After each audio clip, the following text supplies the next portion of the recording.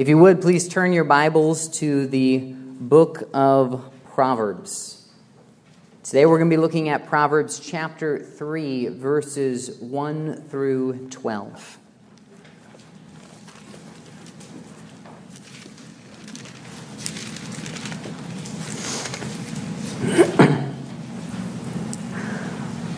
What is your life about? In the classic holiday classic, A Christmas Carol, an old, grumpy, and stingy man named Ebenezer Scrooge had a life that was entirely focused on money. Family, hobbies, friends, fame, even luxuries were not important to him. His life was focused on wealth. In the famous Greek story, the Iliad, it tells a tale of a massive war that erupts between two different kingdoms. And the mightiest of the warriors in that tale was a man named Achilles, who fights to gain glory and fame in battle. His decision to join and continue in the war is all based on his great desire to have a reputation that lasts forever. His life was all about fame. In a TV series my wife and I recently started watching, the show tells the story of an older retired couple who discover a fantastical secret. But throughout the show, the main focus of the husband is on taking care of and loving his wife. Everything he does revolves around his wife. The things he says, the actions he takes are all focused on her. His life was all about his wife. What is your life about? Is it about your job, your career? Is working on the farm or working at the office or working in the shop the main thing your life is about? Or is it about your friends, the people you hang out with at school or at the homeschool group, or the people that you grew up with and still see today in town? Is your life focused on them? Or is your life focused on being comfortable? Is the emphasis of your life about removing all painful and stressful conditions? Is it about relaxing and being protected from harm? Or is your life primarily focused on your children, on rightly raising and supporting your kids, on taking care of them and showing them love? Is your life mainly about them? Or is your life about possessions, or about sex, or about politics, or about your hobbies, or about your health? What is your life about? Well, most of the things I have mentioned are not necessarily bad for you to have in your life. In fact, most of them can be good things to have and be involved in. But according to Scripture, the thing that we should most be focused on in our life, the thing that our entire life should ultimately be about, is God. Jesus said in Matthew chapter 22 that the greatest commandment was to love the Lord your God with all your heart and with all your soul and with all your mind.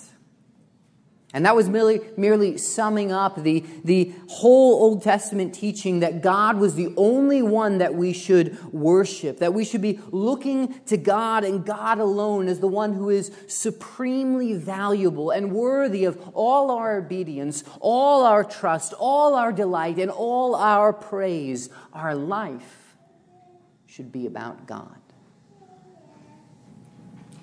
And according to the passage that we're going to look at today, the more we focus our life on God, the better it will be for us. The benefits far outweigh the costs of having a God-centered life. But not only will this passage tell us about the benefits of having a life that is focused on God, but it also shows us how to have that kind of life. So please, if you would, look with me at Proverbs chapter 3, verses 1 through 12, as together we look at developing a God-centered life. Proverbs chapter 3, starting in verse 1.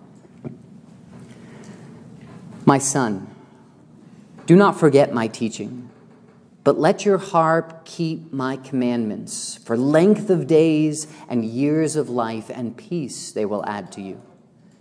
Let not steadfast love and faithfulness forsake you. Bind them around your neck. Write them on the tablet of your heart, so you will find favor and good success in the sight of God and man. Trust in the Lord with all your heart, and do not lean on your own understanding. In all your ways acknowledge him, and he will make straight your paths. Be not wise in your own eyes. Fear the Lord, and turn away from evil. It will be healing to your flesh and refreshment to your bones.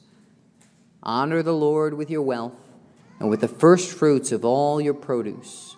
Then your barns will be filled with plenty, and your vats will be bursting with wine. My son, do not despise the Lord's discipline, or be weary of his reproof. For the Lord reproves him whom he loves, as a father the son in whom he delights. Lord God, we thank you for your word. And we thank you for its clarity. And I ask, God, that as we walk through this passage, that you would help us to be changed by this passage. That you would help us to grow and develop a life that is focused primarily and ultimately on you. In your Son's name we pray. Amen. Well, last week my family was spending some time in Kansas City on vacation and went to church at the church I had grown up at. And so instead of being in the pulpit, I was sitting in the pew. And because my mind can sometimes be like a dog that's surrounded by different squirrels, I took notes to keep focused. And it was very helpful. Now, I understand that note-taking is not for everyone, but if you have a mind that wanders like mine, taking notes can help you stay focused sometimes. So if you'd like, there's an outline of our sermon on the back of your bulletin, and it's meant to help you take notes if that is helpful to you. And the outline of our sermon shows that this passage gives us 6 calls to act. 6 things that we are commanded to do that help us develop a God-centered life. And after each of those instructions, we're given some motivation to follow the commands. It shows how following the commands is going to benefit us. If you want to develop a God-centered life, this passage gives answers. And we're going to start by looking how we are to, number 1, remember God's doctrine. Remember God's doctrine. Proverbs 3, verses 1 and 2 say, My son, do not forget my teaching, but let your heart keep my commandments. For length of days and years of life and peace they will add to you. Solomon, the main author of Proverbs, writes this as from a father as to his son. This is not the dry words of a disinterested academic professor writing to a student. No, this is the words of a loving dad to his son. And this counsel has been written down for all of our benefit as it is part of the inspired word of God. And therefore it is not opinions or suggestions, but as this passage says, this is teaching and commandments. The word teaching is translated from the Hebrew word Torah, which means law, direction, or instruction. It was the divine doctrine that Solomon had taught and would continue to teach. And Solomon told his son, Do not forget my teaching, but let your heart keep my commandments. It's easy to forget things. If I don't repeat a name several times after meeting someone, it's gone from my mind within about a minute. I don't always remember the items my wife asked me to pick up from the store. I have a lot of trouble remembering my family's birthdays, and I would probably have trouble naming all 50 states and where they all should be located. All of us forget things, and sometimes our memories only hold on to things that we believe are important or that we intentionally try to remember. Well, Solomon wants his son to remember his teaching. So he urges his son not to forget it. Instead of forgetting it, Solomon tells his son to let your heart keep my commandments. The heart in the Bible is referring to the center of your personality, the core of who you are. The heart is your thoughts, your emotions, your desires, your inner decisions. It's who you are on the inside. Solomon is telling his son that he needs to keep Solomon's commandments in his heart. The son needs to store up and guard the wisdom Solomon has given him. Rather than the teaching slipping away like so many of the high school algebra rules we have all forgotten, Solomon wants his son to keep this divine wisdom in his heart, to not let it get away. That God-given wisdom, that knowledge that gives a person skill in living, needs to take up residence in our hearts. We need to intentionally memorize the truth so that we can use it in our lives. Solomon didn't want his son to just memorize this truth so he could ignore it. It was meant to change him, and it's meant to change us. So we must not forget it. And the changes that wisdom makes in our lives leads to some really great benefits. Benefits that should motivate us to keep these commandments in our hearts.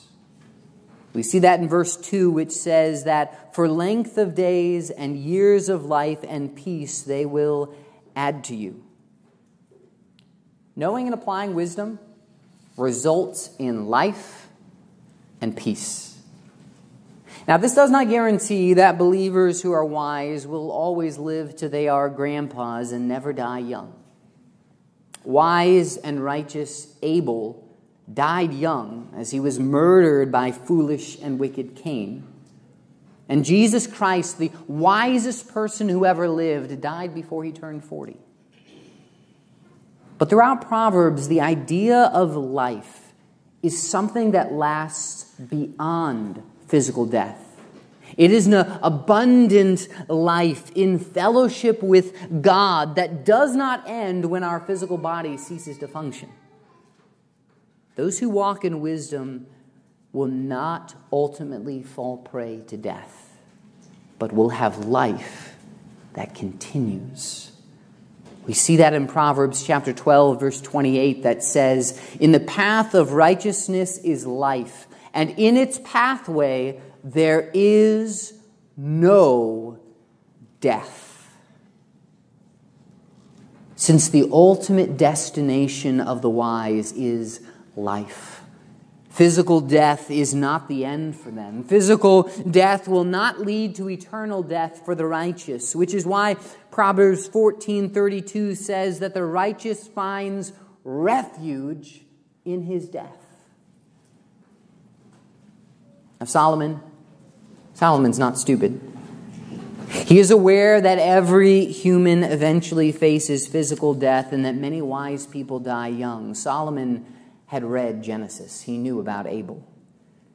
And yet over and over and over again throughout the book of Proverbs, Solomon guarantees life for those who live out the wisdom of God and promises that they will ultimately escape death. Life is not the possible reward for the righteous. Life is a sure thing.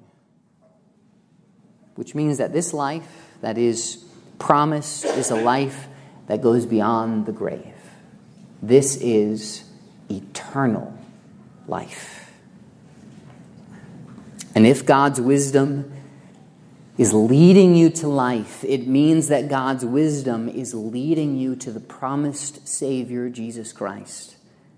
The book of John says that Jesus is life, and that eternal life rests in Him alone. Living out wisdom leads to faith in Jesus, as eternal life can only be found in Him. So, if you keep God's wisdom in your heart, living out the truth of what God says, you will be given length of days and years of life. Your life will be extended.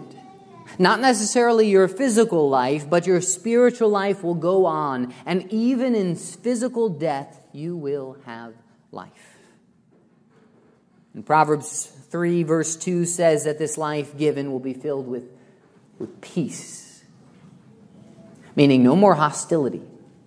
No more conflict. You will have inner contentment, delight, joy, peace will characterize the life that you're given.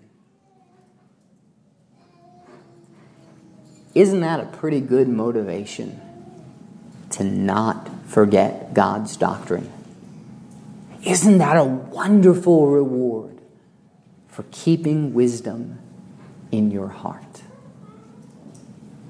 The benefits of life and peace should push us to remember God's teaching. And the more divine wisdom we have in our hearts, the more our life will be centered on God. Well, we are just at the beginning. The next way we are to develop a God-centered life is number 2, practice God's disposition. Practice God's disposition. Proverbs chapter 3, verses 3 and 4 say, "Let not steadfast love and faithfulness forsake you. Bind them around your neck. Write them on the tablet of your heart, so you will find favor and good success in the sight of God and man."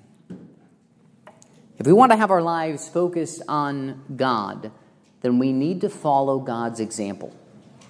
And the command Solomon gives at the beginning of verse 3 is a description of how our God acts. It says, "Let not steadfast love and faithfulness forsake you." Well, if you look in Exodus 34, verse 6, you'll see a famous verse that's repeated several times where God told Moses what some of His attributes were, saying, the Lord, a God merciful and gracious, slow to anger, and abounding in steadfast love and faithfulness." Steadfast love and faithfulness are part of what characterizes God. They are a part of His general disposition towards His people. And we are to follow that disposition by having steadfast love and faithfulness in our own lives. Steadfast love is translating the Hebrew word hesed, which is referring to extreme mercy, loyal love, and kindness. And faithfulness is referring to our need to be reliable and true in what we say and what we do. In other words, we are to live out wisdom. To follow God's example, Solomon commands his son to let not steadfast love and faithfulness forsake you. These character traits are not to leave us. We are not to let them abandon us. Instead, the end of verse 3 says, "Bind them around your neck and write them on the tablet of your heart." Just like a precious necklace is bound around your neck, we are to metaphorically bind the application of wisdom to us, valuing it and keeping it close. We are to write them on the tablet of our hearts, inserting them fully into the core of our being. We are to practice steadfast love and faithfulness in our life, following our God's example. And if you do that, verse 4 says, you will find favor and good success in the sight of God and man.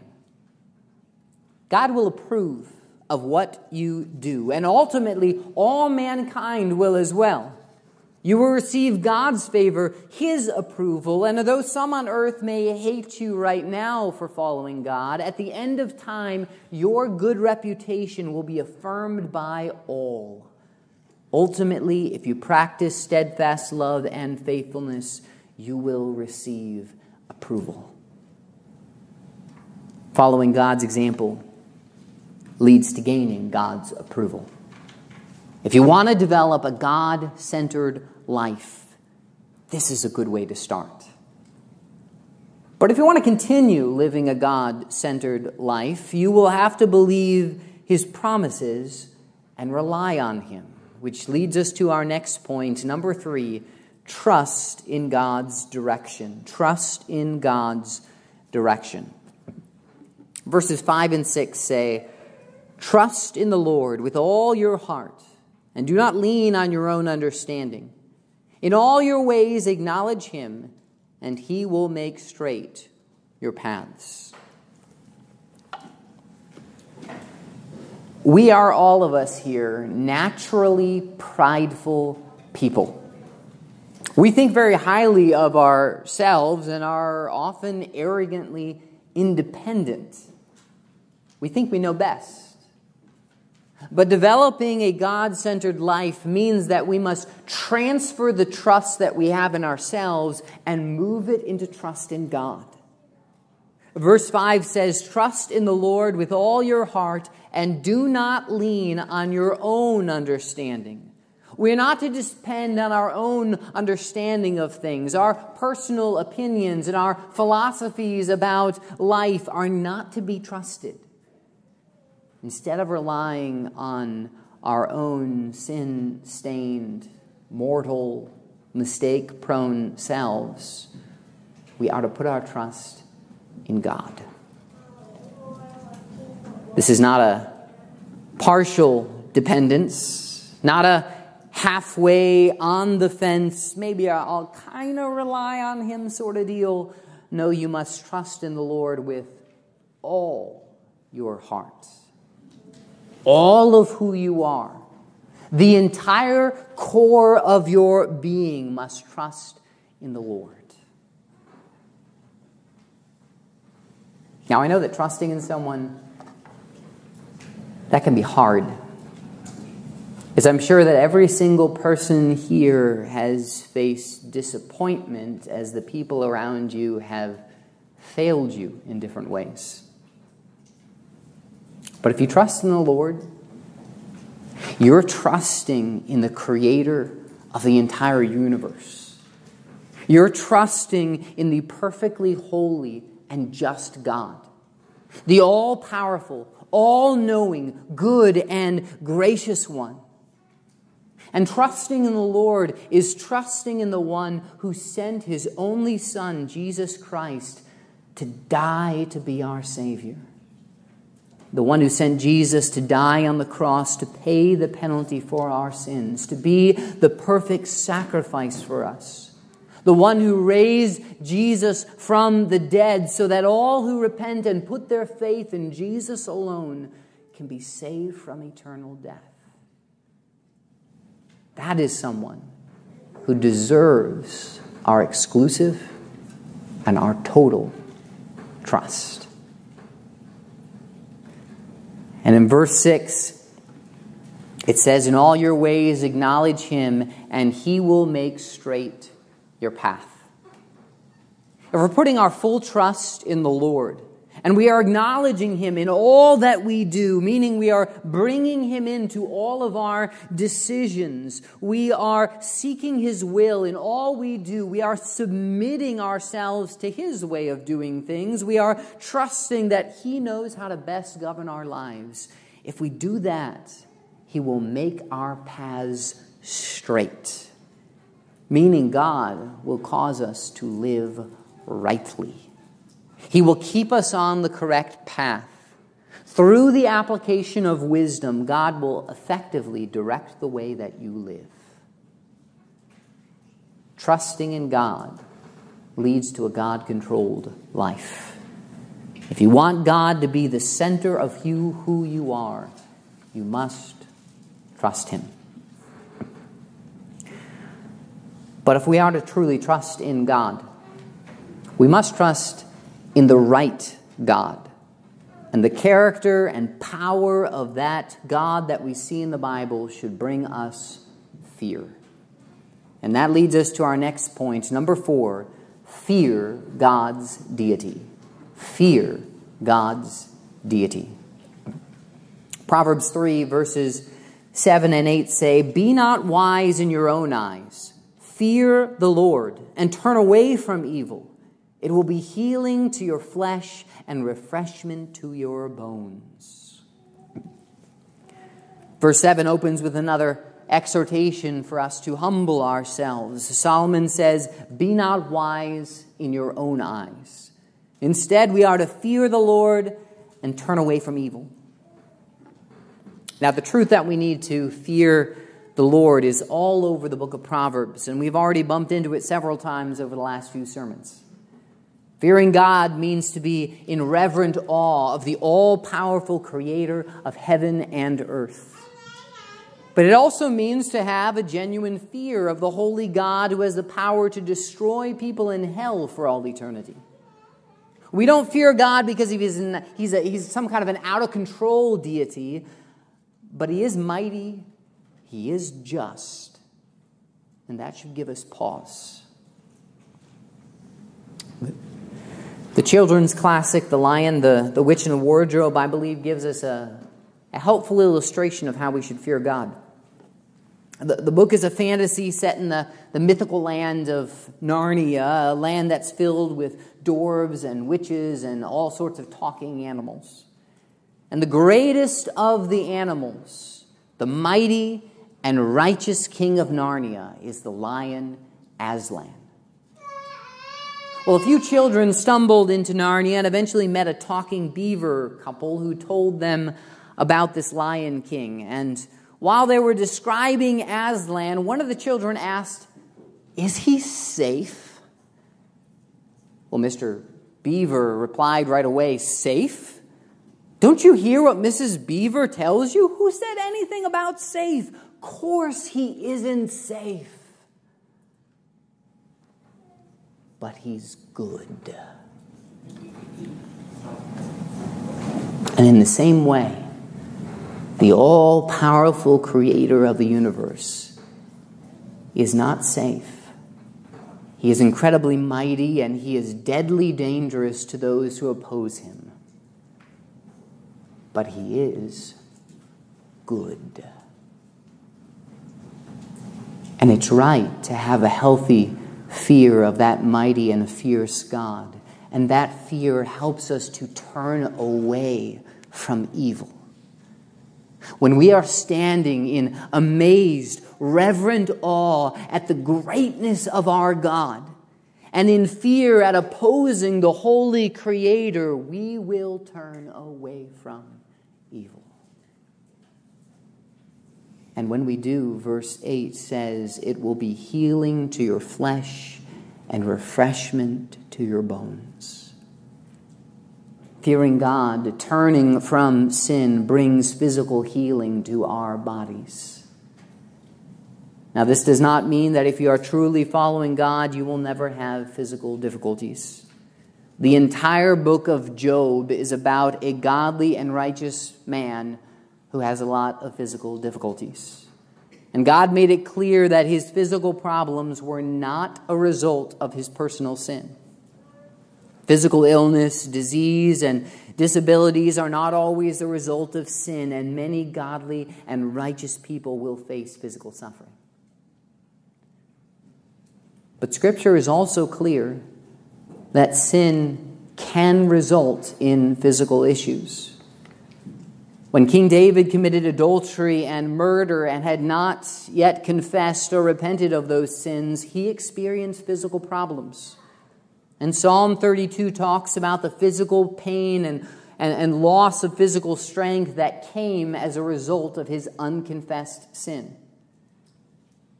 Also in 1 Corinthians chapter 11, the Apostle Paul talks about some believers who were partaking in the Lord's Supper in a sinful manner and were therefore judged by God. And Paul says in verse 30 That is why many of you are weak and ill, and some have died. So, although the Bible is clear that physical illness does not automatically mean that a person's illness was a result of their sin, sometimes illness can be a result of sin. And Proverbs 3 verse 8 says that when you turn towards fearing God and turn away from evil, it will be healing to your flesh and refreshment to your bones. Turning from sin to God can bring physical healing to your body. Illnesses that are a result of sin can be cured and your strength restored when you turn to God. Also, Proverbs is clear that even those who are not ill because of sin can still receive some physical help when their heart is focused rightly. Proverbs 17 verse 22 says, "A joyful heart is good medicine, but a crushed spirit dries up the bones." Having your heart focused on the mighty God will bring inner encouragement that can result in some physical benefits. I'm not saying that godly people can eliminate all their physical pain and suffering. That's not what the Bible says.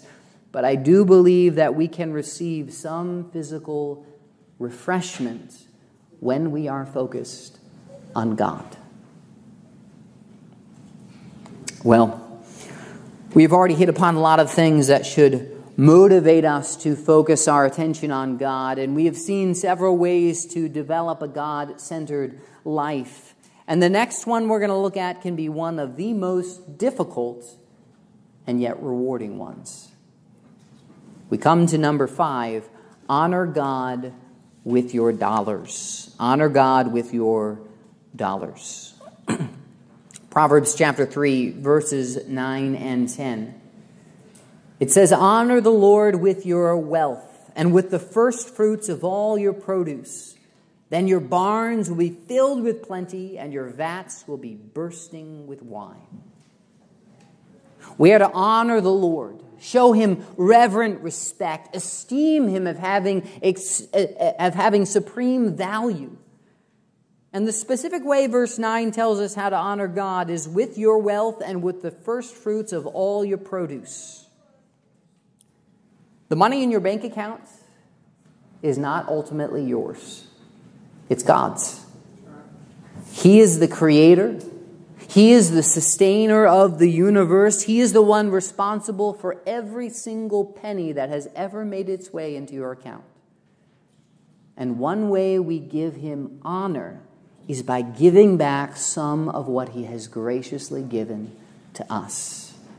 We are to honor God by giving of our wealth.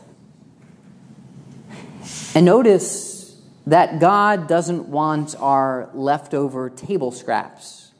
We are to honor Him with the first fruits of your produce. The first fruits in the Bible symbolize the best of your crops. We are to honor God by giving Him the best of our wealth. We are to show how much we value Him by the money that we give. Now, this does not mean that God needs your money. He doesn't. But God wants your heart. And your checkbook reveals what your heart is focused on. So, what are you doing with your money? That may seem like an awkward and overly personal question to ask, but it's a necessary question. If you want to develop a truly God-centered life, you must honor God with your wealth. And the good news here is that if you do, verse 10 says, "Then your barns will be filled with plenty, and your vats will be bursting with wine." In other words, you will receive an abundance in return. This is not saying that everyone who honors God with their money is going to be filthy rich. This is not a be godly and God will give you gold guarantee. Proverbs chapter 9, verse 1, and Proverbs 28, verse 6 both talk about a godly man who is poor. But it is saying that God will be generous to those who are generous. Those who honor God with their wealth will be blessed by God. They will receive in abundance. Sometimes that reward will appear on earth, and sometimes that reward won't be seen till heaven. And those rewards in heaven are worth the investment. Jesus said in Matthew chapter 6, verses 19 and 20, "Do not lay up for yourselves treasures on earth where moth and rust destroy and where thieves break in and steal. But lay up for yourselves treasures in heaven where neither moth nor rust destroys and where thieves do not break in and steal." Honor God with your wealth, and God will graciously bless you with more, whether in this life or the next. Well, Solomon has laid out some very clear instructions on how you are to develop a God-centered life. He's given us some excellent motivations to follow his instructions as he described the rewards that we are to receive. But here's a hard truth that we all need to recognize. We are often going to fail to do all the stuff that we just read about. Sometimes you're going to forget God's wisdom.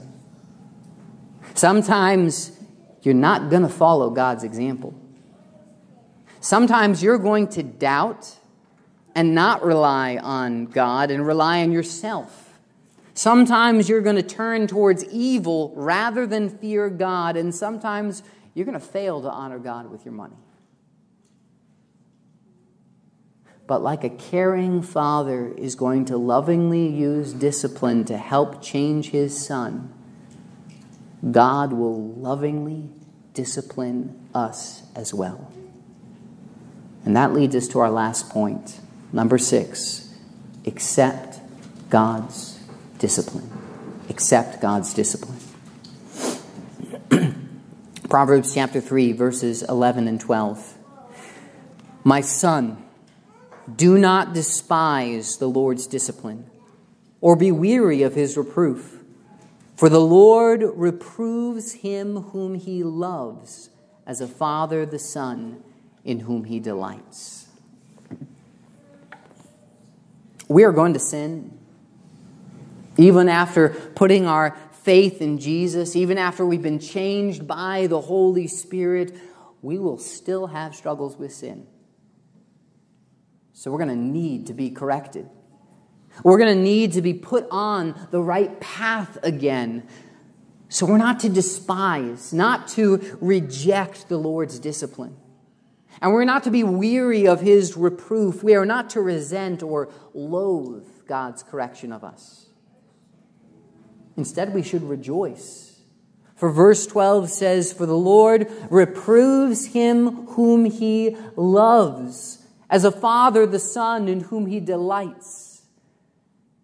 Just as a loving father disciplines his son, God's discipline of us is a display of his love toward us. Without God's correction, we cannot spiritually grow. Without God's discipline, we cannot develop a God-centered life. But because God loves us, he will rebuke us when we fail. Because he delights in us, he will lovingly correct us and put us back on the right path.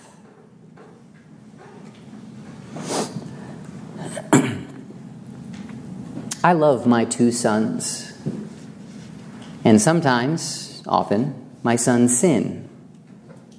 So often I must take out a paddle and go have a talk with my sons about their sin.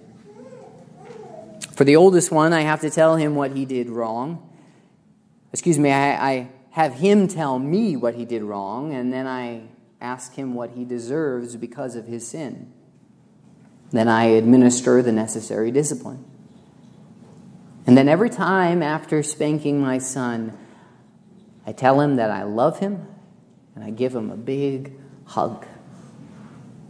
And I often will tell him that the discipline is meant to help change his behavior and show that there are consequences for his sin. I discipline my son because I love him and I want him to grow and change.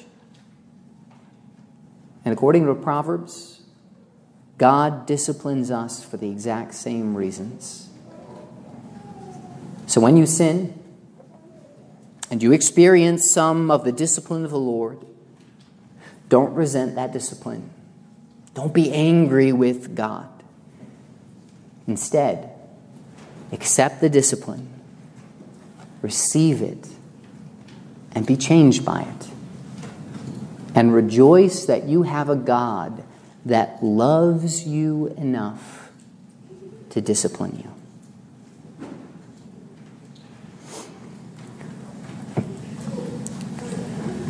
Scripture is clear that our lives should be about God. Careers, hobbies, sex, money, friends, family, possessions, comfort, none of those things should be our ultimate and primary focus in life. Like the planets orbit the sun, our lives should revolve around God. And in God's goodness to us, He has given us ways to develop a God-centered life. We are to remember God's doctrine, inscribing God's wisdom onto the core of our being. We are to practice God's disposition, living out wisdom by following the example of our God. We are to trust in God's direction, abandoning our pride-filled self-sufficiency and relying solely on the Lord. We are to fear God's deity, standing in reverent awe of His greatness and fearing His holiness and power.